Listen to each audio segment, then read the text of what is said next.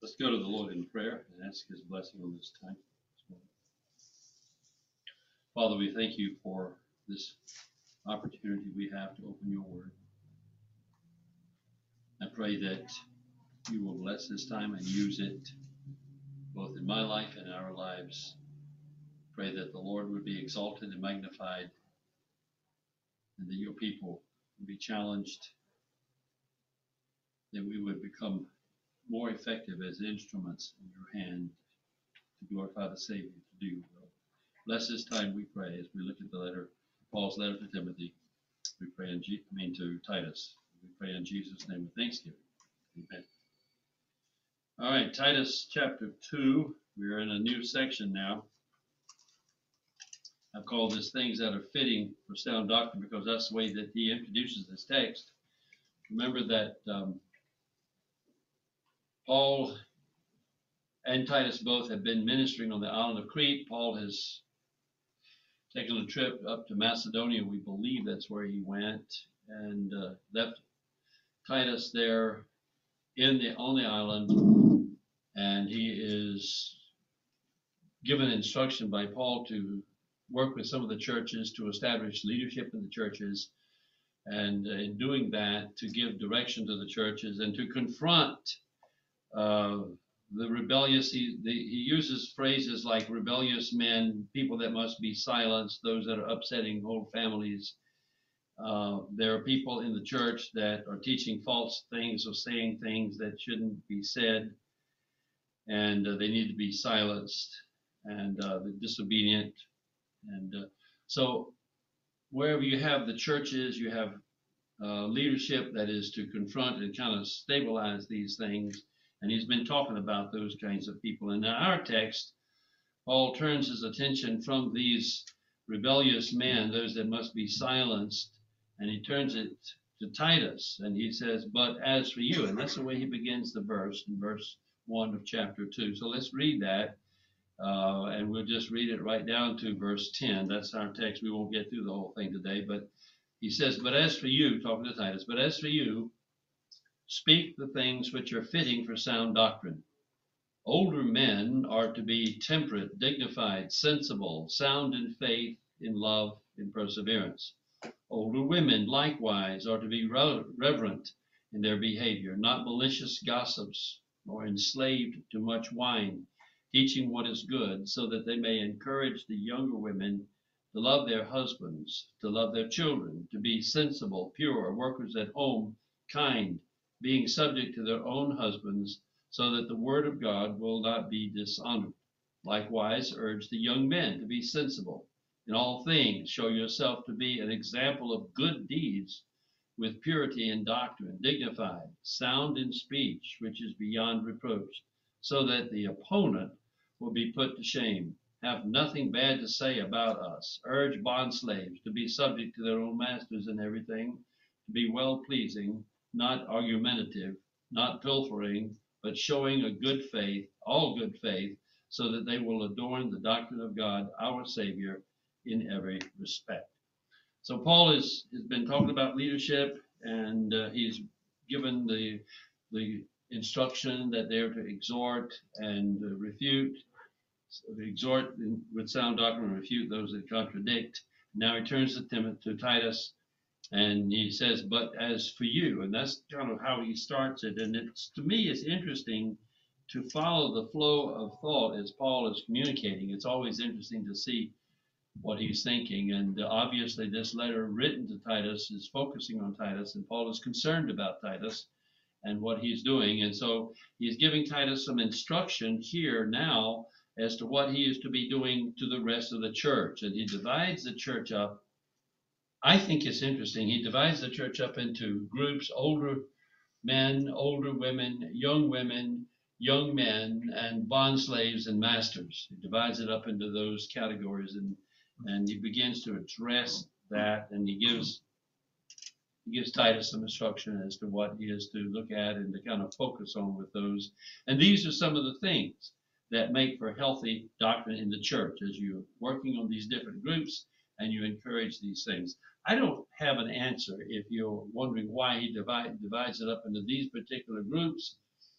Sometimes we divide fellowships up, and we put the kids over here and the adults over here and stuff like that. And I personally don't mind having young people, kids in the service and stuff like that. I think it's nice for them to have to sit and listen sometimes, but at the same time, it's easier to teach the kids if they're in a class and you can teach them the things that are relevant to them at their age group. And so um, we're working with people. The people come in different categories, and this is the category that Paul has been encouraging Timothy to work with.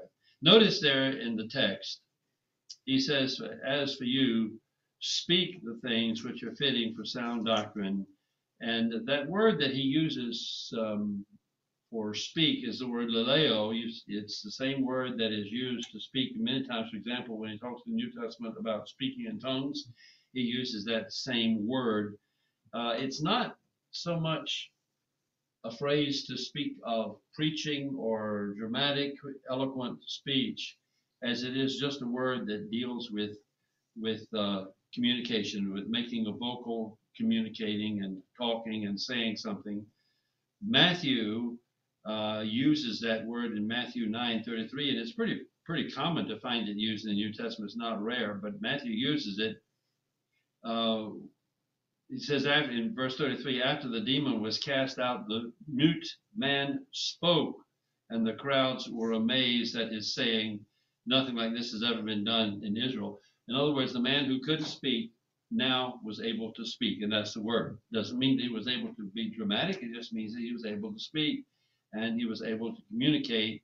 The word I mentioned in Acts 2:4 talks about they were all filled with the Holy Spirit and began to speak in tongues. It's not so much the content, is that they were beginning to speak and communicate. And so here is Paul using this normal word that has to do with communication. Hebrews 1:1 uses that word twice. God, who at sundry times and diverse manners spoke unto the fathers through the prophets, hath in the last of these days, or these last days, spoken unto us in his Son. God has communicated. He's broken the silence, and he has communicated. And so this is the word that Paul is using here when he talks to Titus about in the very first verse. But as for you, speak the things which are fitting for sound doctrine. The word fitting in that text, prepo, it has to do with things that are imminent, maybe distinguished, proper, suitable.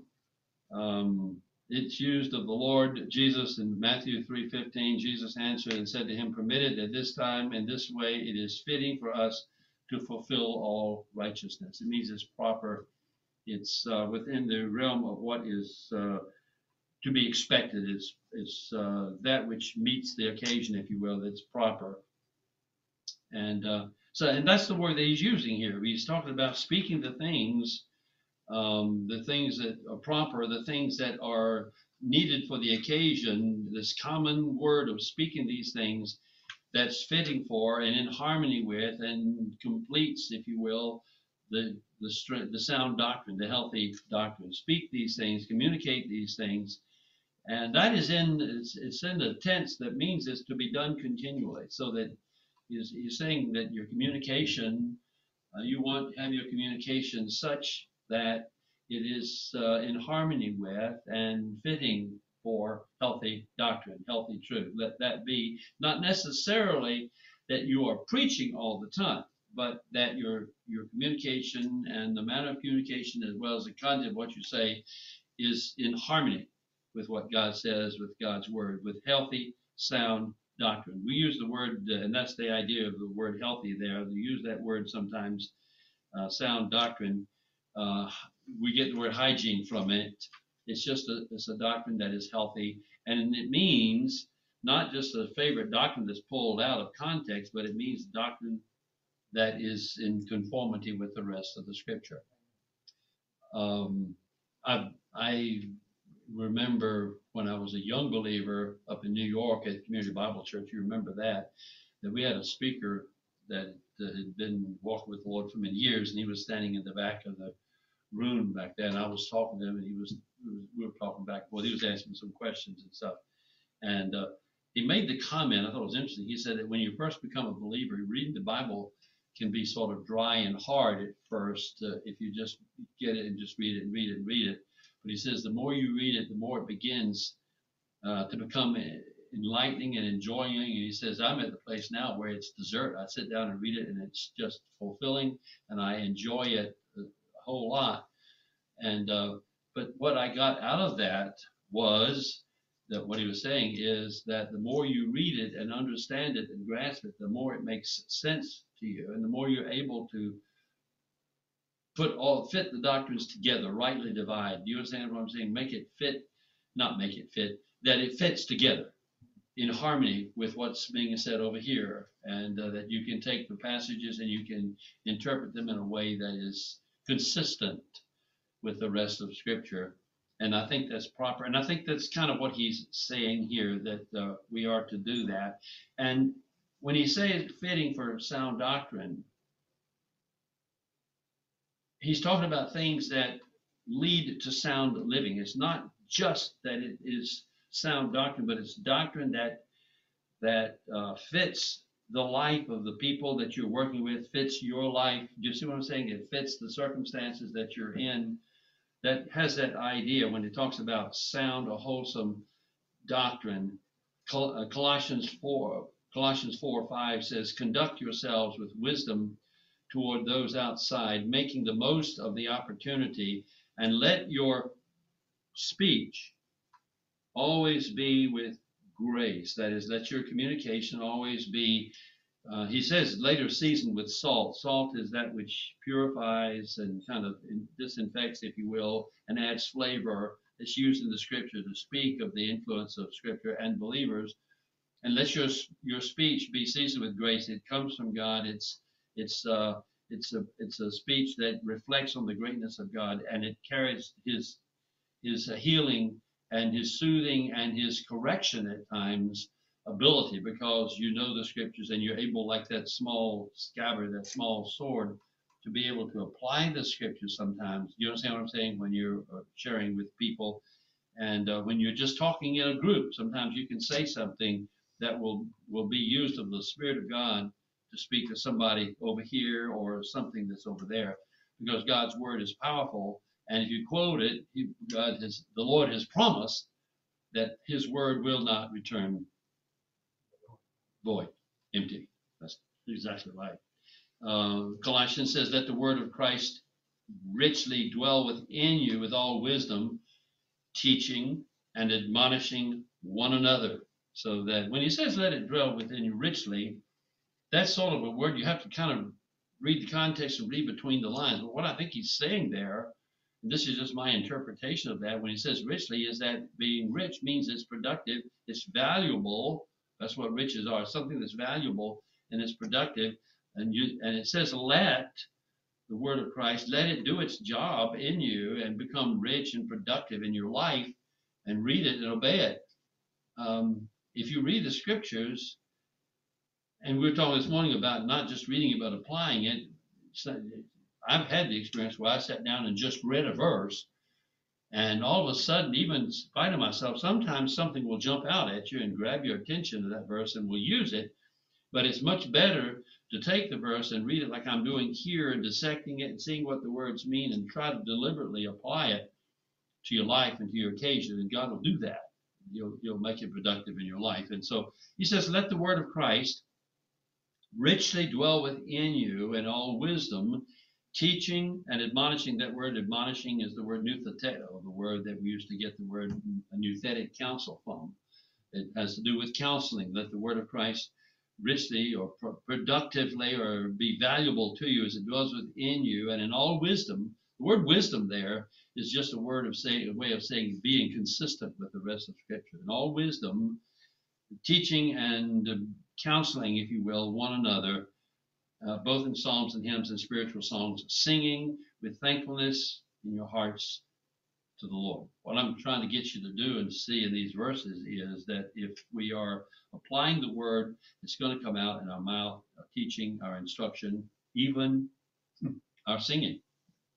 Even our singing. It's just going to overflow. I have been in congregations at times where it's almost like some of the men and even some of the kids are embarrassed to sing in public.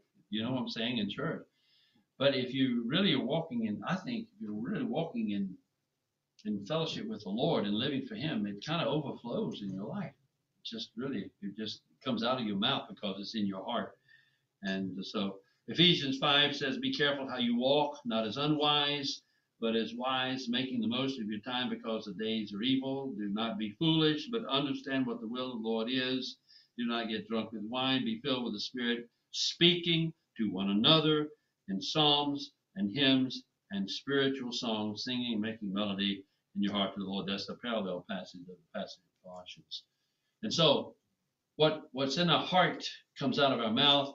And what he's saying here and what Paul is telling Titus is that as for you, you want to speak these things that are consistent with wholesome, healthy truth of God, doctrine, the Word of God. Do that and hold that in as a consistent reality in your communication. That's very, very important. And so those are some of the things that he says. Let's start looking at the first group, older men. I'm moving sort of quickly. Maybe I shouldn't, but he's just telling Titus to be sound in what you're communicating, not just from the pulpit, but in your life, among the people, among your friends, even when you go out and play miniature golf or you're on a trip or something. Let your communication be consistent and healthy with the scriptures. You understand what I'm saying? It should impact your life. All right. First of all, older men. I got things about this. I know everybody likes to tease about getting old, but actually I'm not that old. I'm only 77, so still got 35 or 40 years to go, right? So anyway, God knows, and every day is a day closer to the Savior. And we were just talking this morning about having the same address as Jesus does. We'll be with Him. That's kind of worth going to, isn't it? So anyway, he talks about the aged. The Bible gives us tells us that there is an honor or respect that we should give to the aged, and that we should show respect to them.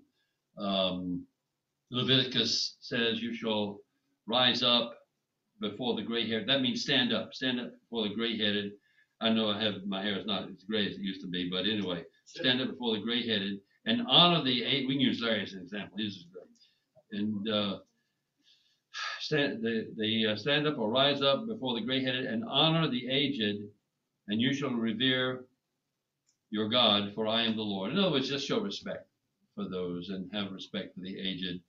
Job says, wisdom is with the aged because they have walked with the Lord a long time. That's not a quote. That's my adding that. He said, wisdom is with the aged. That means they've walked with the Lord a long time. And long life, and with long life is understanding. So that wisdom comes with the aged and long life comes, understanding comes with long life. And we understand that, and we recognize that.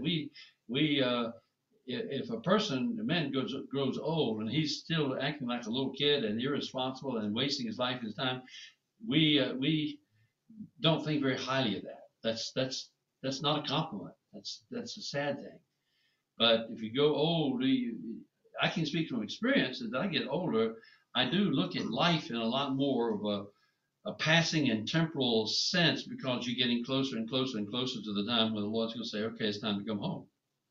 And so it makes you, at least it does me, it makes me think more seriously about life. You see what I'm saying? Plus, the changes that he's brought, like taking my wife home, gives me time now to spend doing things like my quiet time and stuff. I can devote more time to that. And please don't misunderstand. I'm not saying that when I was married, the lane was a hindrance to my quiet time. She was not in any way. But the fact that I'm there alone and I can wake up at 3 a.m. This morning I woke up a little bit before 4 and couldn't go back to sleep. Well, that gives me a good opportunity to get up and read. You see what I'm saying? And so that's a blessing in that sense of being able to, as you're getting older, being able to mature, and with the changes that the Lord brings in your life, some of those changes help us to grow and mature. So we profit from that. And so with the aged, wisdom comes with the aged, and long life comes with understanding. Goes on to say in verse 13, this is Job 12:13, with him, that is with the Lord, the wisdom or wisdom and might. To him, that is to the Lord, belong counsel and understanding. He comes from the Lord. He goes to those who walk with him, especially as you go through life. There is a, and I did think of Warner, and I did think of Paul Teasdale, and there are others, men who have walked with the Lord for a long time, and it is a real honor and a privilege to just be in their presence and listen to them, just to hear them talk. It's good. Proverbs 92 says, "A righteous man will flourish like the palm tree. He will grow like a cedar in Lebanon, planted in the house of the Lord." When he says a righteous man will flourish like a palm tree, I kept thinking of Psalm 1, where it talks about walking the counsel of the wicked and standing in the seat of sinners. And it goes on to say, "But those who delight in the Lord, they will be like a tree planted by the springs of water, where the leaf does not wither, and they will bear fruit in season." In other words, this prosperity of the palm tree or the plant that grows is growing because it's walking with the Lord and it's feeding on His word and His truth. The righteous man will flourish like the palm tree. He will grow like a cedar in Lebanon. He will be planted. Of all the places to be planted, he will be planted in the house of the Lord, and they will flourish in the courts of our God, and they will yield fruit in old age. That's Proverbs 92, 12 to 14. And Proverbs 16 says, "The gray head is a crown of glory, and it is found in the way of righteousness." So all of that is to say, as we are looking, first of all, at older men should be those who are growing and have been walking with the Lord and should be displaying that kind of maturity. Contrast that to Ecclesiastes quickly, and I'm sorry that no young people, but this is a good verse for young people to hear. But Ecclesiastes 12, 1 through 3 says, "Remember your Creator in the days of your youth, before the evil days come and the years draw near, when you will say, I have no delight in them, before the sun and the moon, before the sun and the light of the moon and the stars are darkened," and so on and so forth. We get older, we can't appreciate those things. Notice what he says there, "I have no delight in them." In the days of your youth, when you're young, you can invest and hear and appreciate and come to know the Lord and serve Him. But if you wait and put that off, the delight and the hunger and the ability to serve the Lord and to love Him becomes more difficult. Your heart gets hardened, and it just with time, the more you put it off. That's why in CEF we talk about the fact that most of the people that are saved when they're young. And the older they get, it's rare to find somebody. It does happen. God's mercy and God's grace reaches people, even the older people, and we don't just stop witnessing to them. But the word is, come to the Lord while you can. If you're standing by the freeway and you're hitchhiking a ride, and if somebody stops to give you a ride, you don't want to say, "Well, come back later," because you've lost the opportunity. If the Lord is speaking to your heart, don't say, "Come back later," because He may not come back. You may live to be 100, but He may never confront your heart. And so you need to come when you can. This is really important. Okay, so he says here the older men are to be, and the first word that he uses is the word temperate there. The King James translates that sober. Wuest says means to abstain from wine, either entirely or at least in moderate use. MacArthur says it carries the idea of avoiding extravagance and overindulgence. Peter connects the word with sober-mindedness. John MacArthur again uses this, says that this man uses his time, his money, and his energies more carefully and selectively as he matures. His priorities are in the right order, and he is satisfied with fewer things. I kept thinking of Job when I was reading this. And so let me just turn over there, because I think it will be profitable just for a moment. I think Job is one of the greatest men in the Bible, my personal opinion.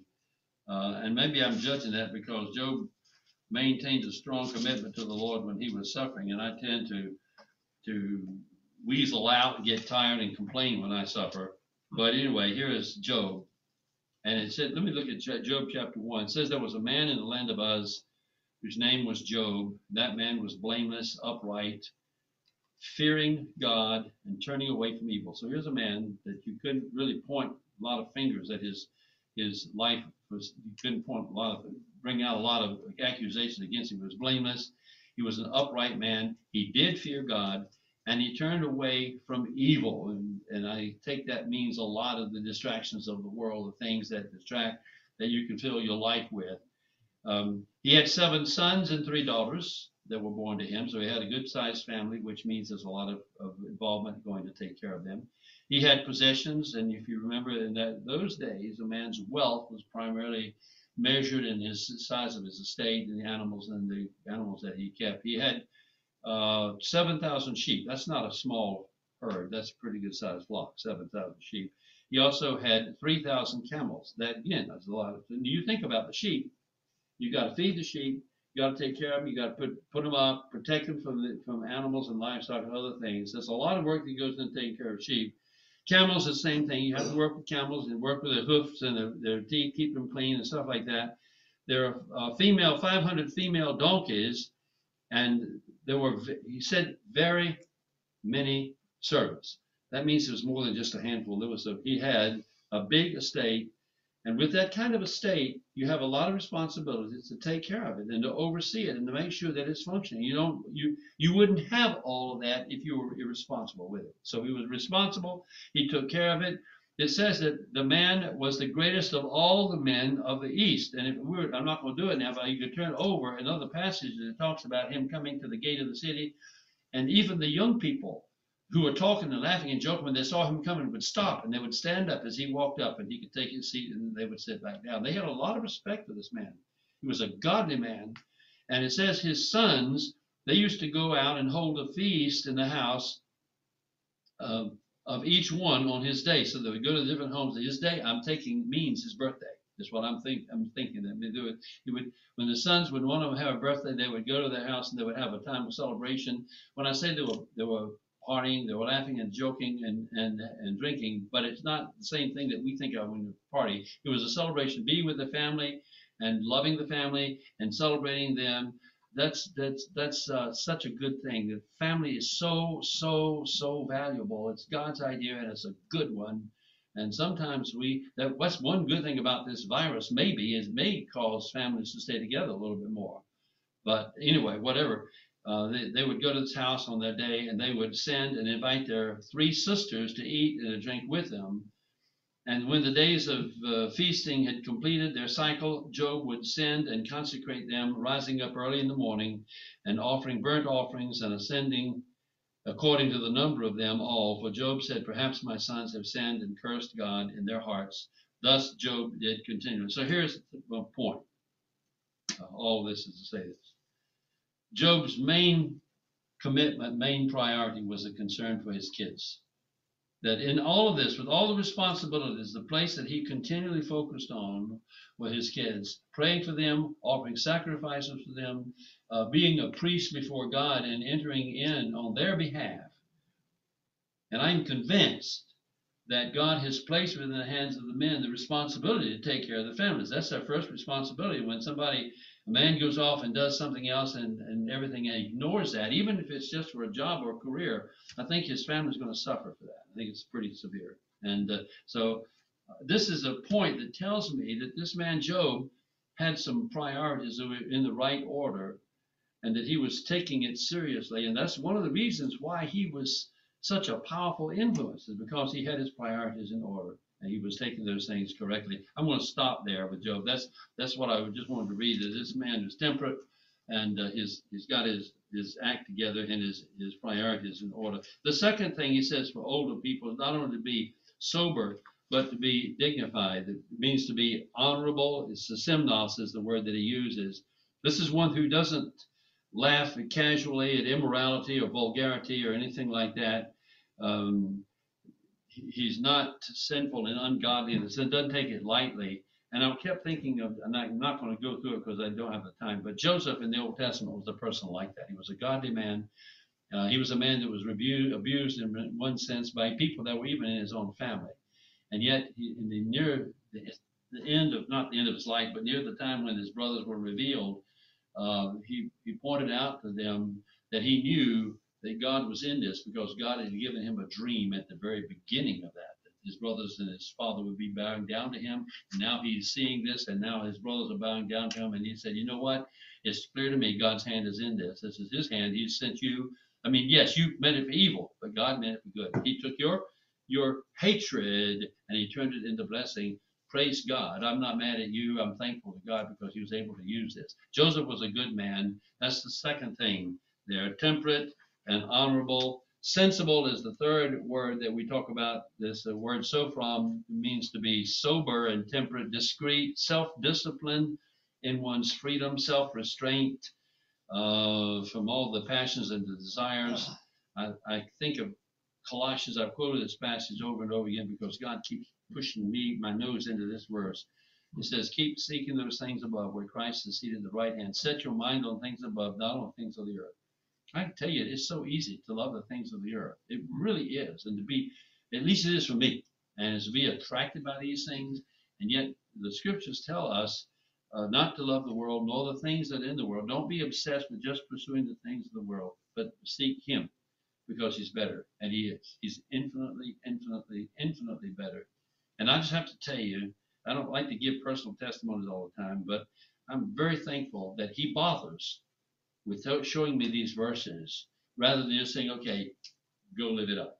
Spend your money and do what you want. I'm so thankful that he doesn't. He's my shepherd. And he's your shepherd. And he doesn't just let us wander off. You see what I'm saying? He doesn't just do that. He cares for us, and he does that. So sensible is the idea of self-discipline. Sound in faith. Sound has to do with, I said, healthy faith. Faith is the word pistis. It does carry the definite article, which means he's not just talking about the faith to believe, but the doctrines of the faith, the Christian faith, the truths of the Christian faith. Be sound in that. Let the word of Christ dwell in you richly, we looked at earlier. Be sound in the faith, the doctrines of the faith, and be productive in your life because it's important. And then the word love is the word agape, which talks about a volitional love, a love that is produced. I think it was Weiss who said, produced in the heart of the yielded saint by the Holy Spirit. And that love would cause us, for example, in Galatians 2, tells us to bear one another's burdens and fulfill the law, which is the law of Christ, to love one another as we do ourselves. Fulfill that law if we have love for one another. John tells us to love not the world. Beloved, let us love one another, for love is from God. You've got to get out of the way of thinking that love is a feeling, because we think of it as a feeling. But he's not saying, beloved, let us feel love for one another because God feels love toward us. What he's saying is, let us love, let us pursue, let us protect, let us provide, let us promote one another. For love, God has loved us, protected us, pursued us, provided for us, and that's from God. So that everyone who loves and provides and protects and promotes others, his brothers, is born of God and knows God. And the one who does not do that, does not love, does not know God, for God is love. And he goes on talking about it. So we remember when he talks about this love that we're to have, it is a love that is molded by the Spirit of God to love and care for and provide for one another. As older men, particularly as older people, we should do that. And then the last word there, and we'll stop, is the word perseverance. Comes from the Greek word hupomone, which means to stay under or remain under the trials and afflictions, and to remain under those trials and afflictions in a way that honors God. Now, I don't know about you. Yeah, probably you do too. We all have a tendency when bad things happen, have a tendency to complain about it a little bit. We may not get real raw in our complaint, but we'll complain about, yes, well, I got to go through this trial or whatever like that. But understand that there's nothing that comes in my life or your life that is not first filtered through his will. Everything, without one exception. There's no rogue molecules in the universe, says Paul. He's right. Everything comes through his permissive will. And so it is, I guess, hupomone is patience in the sense of meekness. I think Trench has defined it as the temper of spirit in which we accept God's dealings with us as good, and therefore without disputing or resisting. A lot of things happen. There are things that I want that God has not given me like I want them. And but I know as I pray, I know His will is best. I know He does what's best. You understand? And I know that. And I know that in eternity, I will be thankful that He did it His way. I know that. I think of Moses. I'm going to finish with this. I think of Moses. I don't know if there's an example anybody in the Scripture that, to me, personifies that more than somebody who's patient with God. He was a guy who was raised with a silver spoon in his mouth in Egypt. He was a Jew, but he was adopted by Pharaoh's daughter. He was raised in the royal court. He had the best education, and all of that. The education meant that we look at it and we summarize it together, but you just think his life was made up of days. And each day had a day of going to study, taking classes, doing homework, having duties that you have to do at home, learning these different things. Sometimes you have to be disciplined. You're making bad decisions. Other times you have to go over and do this. Sometimes you'll be sick. But 40 years, you go through that process of growing and growing and growing in the royal courts of Egypt. And you know that you are a descendant from your Elizabeth, your mom, and your father, and you know that you're a descendant of the Jewish people, even though it's not public knowledge. I mean, it's not a big thing, and you know that you have this sense that God is going to use you to help separate your people, and one day you're out after 40 years of having this privileged treatment, and you see an Egyptian beating a Hebrew slave, and you get so mad, you go over and you look around, nobody sees you, so you kill the Egyptian and hide his body. And you're glad to do that, and you come back the next day, and all of a sudden you see two of the Jewish brothers, sons of Israel, arguing with each other. Hey, what are you doing? What are you fighting with each other? And they said, what are you going to do? Kill us like you did the Egyptian? And all of a sudden he realizes that what he did is known and is public knowledge, and he has to run, and he does. He runs for his life. And Pharaoh tries to kill him, but he gets away. And he goes out from being in this privileged environment to being out in the desert.